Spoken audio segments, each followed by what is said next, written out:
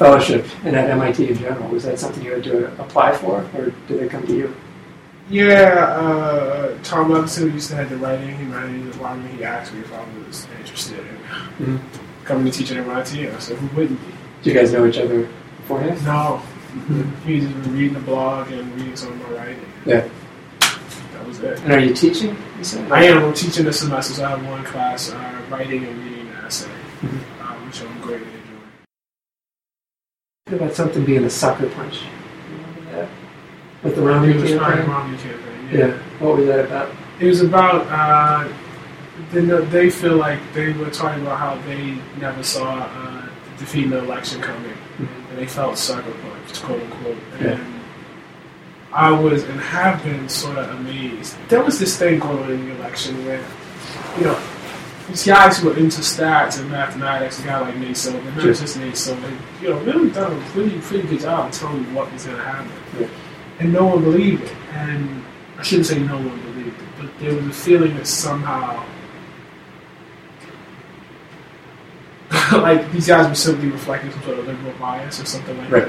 Right. And it's one of these things where if you believe something, you tell yourself something enough time, you sort of come to believe it. Yeah. And in reality intrudes it. How those bubbles get formed? I mean, the liberals, I consider myself in that camp. We tend to think of ourselves being more self-critical. Right. No, we did it in 2004, though. I mean, the last time it happened actually was with John Kerry, where people, for some reason, remember as an upset for Bush. It was not an upset at all. If you go back and you look at the polls pretty much said Bush is probably going to win. Yeah. And that's what happened.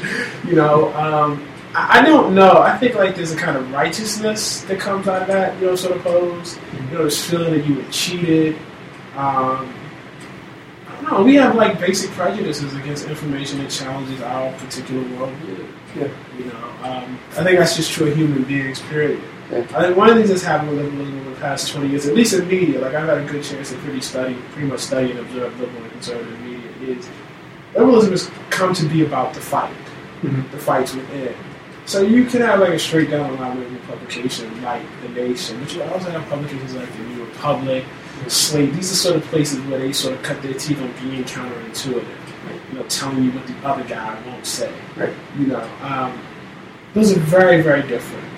Things than what's happening in conservative media right now, where the media pretty much exists to forward, I would go so far as to say, the Republican Party. I mean, that's really where they are. And to the extent that you differ from orthodox, you find yourself pushed out. Somebody like David Frum, who's writing for the Daily Beast, which is not, in any respect, a conservative publication. That's not what they're doing. Right. Why is he there as opposed to a conservative? I was watching the MSNBC coverage of election night, and when Rachel Maddow cut herself off to encourage people to switch over to Fox News when I didn't see this. I was watching the Fox News when that happened. Yeah, so you watched that live? I did. I saw What was your reaction? I thought it was the exact phenomenon we're talking about. Well, I thought Rove, though, he had something very different. I mean, he had money at stake, right? I mean, he had put all this money into saying, this is what's going to happen. He had taken all this money from billionaires saying, this is what's going to happen. Yeah. He's nuts. I mean, he's hired as an analyst. Yeah. At the same time that he's promoting. I don't know how that can be, because he obviously has an interest in it going, and not just an interest I'm a conservative, so I have an interest, but an interest I have money in this, which I think is very, very different. Yeah. What do you think about growing up in Baltimore compared to where you are now? It's very different. It's very different. I didn't know what MIT was growing up in Baltimore. I had no sense of what. I don't know. It's incredibly different. Yeah. It's very, very different. What were you, when you were growing up, what was your awareness of higher education? You got UMBC and it was the area. I knew a lot of things like the black schools around the country. I knew state schools because I liked sports. But that was about it. It wasn't particularly developed. I mean, it was the sense that I knew that my parents thought I should go to college and were pushing me to go to college and were pushing all their kids to go to college. I knew that. Yeah. But I didn't have any particular sense that I could ever go to a MIT or Harvard or Yale or Columbia. I didn't even know how to work that. What do you think you're going to be able to get from the resources of the environment. Well, I tell you what, I get the most from the students. The kids just, watching them and how hard they work is deeply impressive and really, really, frankly, inspirational. Because I never worked at anything that hard when I was there. You know. So and you feel that way about their humanities work? Is it? Oh yeah. I'm talking about my class. They work hard. They work extremely hard, even though it's totally it's not science at all. But I feel like I've tried to make that class. One of the things that I think people say, not just here, but in general, is that the humanities tend to be easier than the sciences, which I always think is a shame because practicing the humanities is not easy at all. If you want to be a world-class literary scholar or any sort of literary scholar of any repute, it's really hard. If you want to be a world-class historian of any repute, of James McPherson, it's a really hard job.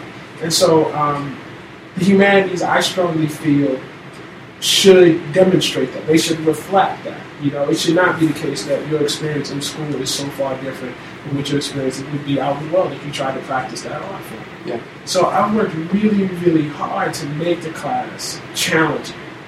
As much as I can coming in, the first time. Have you taught before? No, never. Yeah. Never. What's that? Have you felt like you've had to learn a bunch of stuff on the fly as far as not really. I feel like I think to some extent it's an advantage because the only thing I know how to teach is I only know how to teach how it's practiced. Mm-hmm. So I, to the best of my ability, try to emulate what my relationship would be with my editor and the rigor with which people who are in the field try to rigor with which actual essayists try to practice the craft. I try to pass that on them. I try to push them in that same direction. You feel comfortable talking about the craft? I do, yeah. I've been doing it 16 years now. Mm-hmm. So yeah, I feel pretty confident. Because I still struggle. I got my MFA in town at Emerson. Okay. And I've always been really, really good, particularly through Catholic school growing up, at being able to teach people grammar and sentence structure and how to do almost like the paragraph level stuff. Right. And then I got a little bit better doing academic essays later in high school and then in college, but there wasn't a lot of talk about craft. Yeah, no, we talk about it all the time. And we talk about sentences, like why some sentences are strong and why some sentences are not. Yeah. So you started at Howard? I did, yeah. I started, I went to college there on and off for about five years. Yeah. And then I left without graduating. Is there a story behind that? Yeah, I started writing. Yeah. And I liked it so much. And I had never been a particularly good student, and writing was the first thing I'd ever done that looked like a kind of career path that I was ever good at. Yeah. What would you call your first success? Like, was it submitting a piece and probably actually writing for the college newspaper? I mean, that I felt was pretty successful. I started in the field of poetry. I had people who were older than me around me who told me I should keep going. Yeah. So that felt like success. Yeah. That's kind of. I had influential teachers. It was that way. Yeah. No, it's really important. At college, writing is done on your own time. You never have to sit in a meeting, for hours on end as you do in a classroom. Yeah. It's very much a practice thing. Yeah. And I really gravitated. I gravitated to the idea of doing something. As opposed, it's not a very theoretical form. The rules are pretty simple. You just have to do them over and over again. The structure of your class. They're writing stuff, and then so in my classes in grad school, people would write stuff. You'd have 3 people that turned it into stories. People would go home for the week and read them and make their comments, and then it's workshop. It's basically yeah. So for the first month, we spent most of the first month reading other people's essays, and the second month we did quite a bit of that still. We've done quite a bit of that still, but by then we were workshopping our own essays. Yeah. Sometimes we'll do sentence essays in class. We try to write the strongest sentence possible about a certain project. Sometimes you'll have bonus on it. Today we have workshop for the second essay, which was good. Yeah. Obama as a conservative revolutionary. Yeah. Is there anybody else that you'd cite as an example of the same thing? Plenty of people throughout African American history. Malcolm X was a conservative revolutionary. Or probably not in that sense, Lincoln certainly was a conservative revolutionary. People who preside over momentous change, but do so in a really small bore way and almost reluctantly preside over change. and try to do it without upsetting society. Right. You know? Let's say Obama has changed at the same rate that he's been doing. Right. Do you feel like after 8 years of his presidency that people are going to look back over what he did?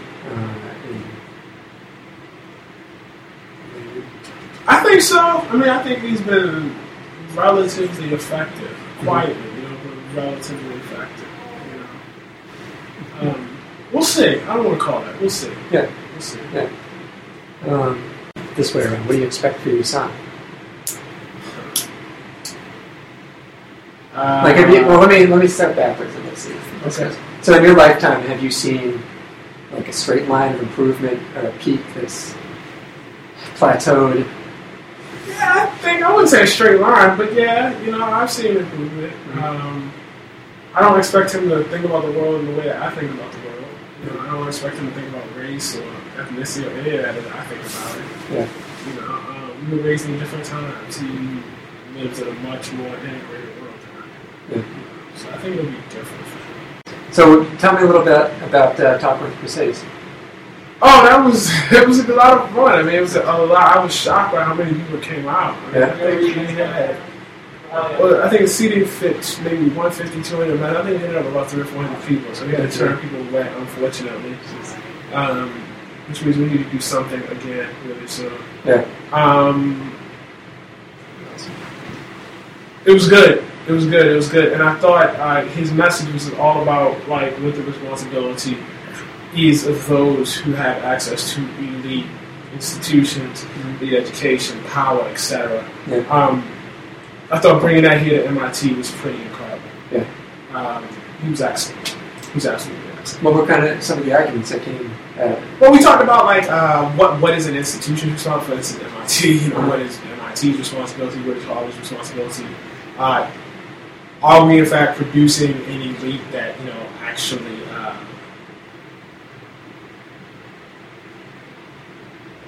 reflects this whole power responsibility thing that is of the quality that it needs to be? Do you even need an elite? Which was something I wish I had pushed him a little bit more. Yeah. Whether an elite is even necessary for a country or not. Yeah. It was really good, and then the best thing was the next day he came to my class and talked to the kids. Oh, cool. Which I thought was just absolutely excellent. So the election of President Obama back in 2008 was a very symbolic moment. Right. What's next? If what would be meaningful to me is if there was an African American president that came from Southeast DC. Right. That would be kind of badass to me. Right. What's going to be? I made the case that this was actually pretty badass, and we only once it happens, you find reasons to make it an exception. Mm-hmm. But I think the test is not, do we think, well, this was an exception to the rule now?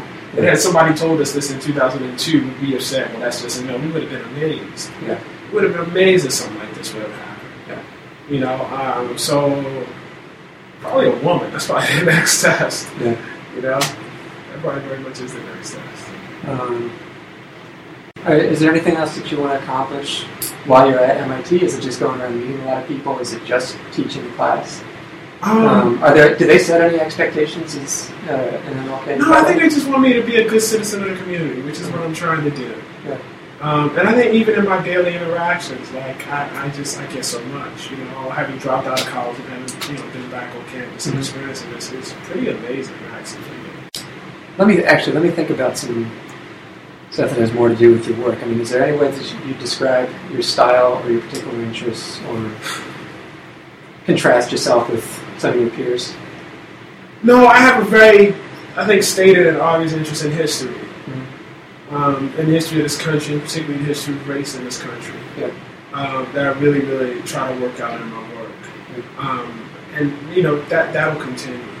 That'll continue. I mean, I think if there's any difference, that's there's something specific about U.S. history you feel like that's been overly forgotten. That you try to the Civil War. The Civil War, what actually happened. I mean, I write quite a bit about the Civil War, so yes, definitely. What about that? Well, just, for a long time, we thought of it as this whole sort of brother against brother thing, this whole, two honorable sides that fought, and that shouldn't be forgotten. Yeah. And when you look at the history, one thing that becomes fairly clear is it's not two honorable sides. And in fact, it's something much, much darker. Yeah. But at the same time, something much more beautiful too. I mean, it's you find about what we really be fighting for. Right. You know, in the Civil War, what ultimately came out of that. You know. Like, what are the analogies you draw now between the Civil War and And not so much, you know, it's not like direct stuff. It's not, you know, because I think like the Civil War is a particular period, but more just the awareness of history and the notion. Like I try to draw lines, like long lines, like in that Fear of Black Planet, you know, piece. If you want to understand birtherism, it's important to understand the relationship between race and citizenship, which is what the Civil War very much was about, which is what Lincoln ultimately died for, which was both, you know, statements, his reason for killing him. Yeah. So those sort of things, I try to trace the long arc of history to make it clear that things don't just be read out of nowhere. Right. What kind of projects are you looking to do in the future? Just more books? Yeah, and just I want to continue. I don't know what's next, but I want to continue to, you know, write pieces like that. I want to write, you know, pieces where I get to think for a long time. You know, that's what I want my people to be. So I enjoy it.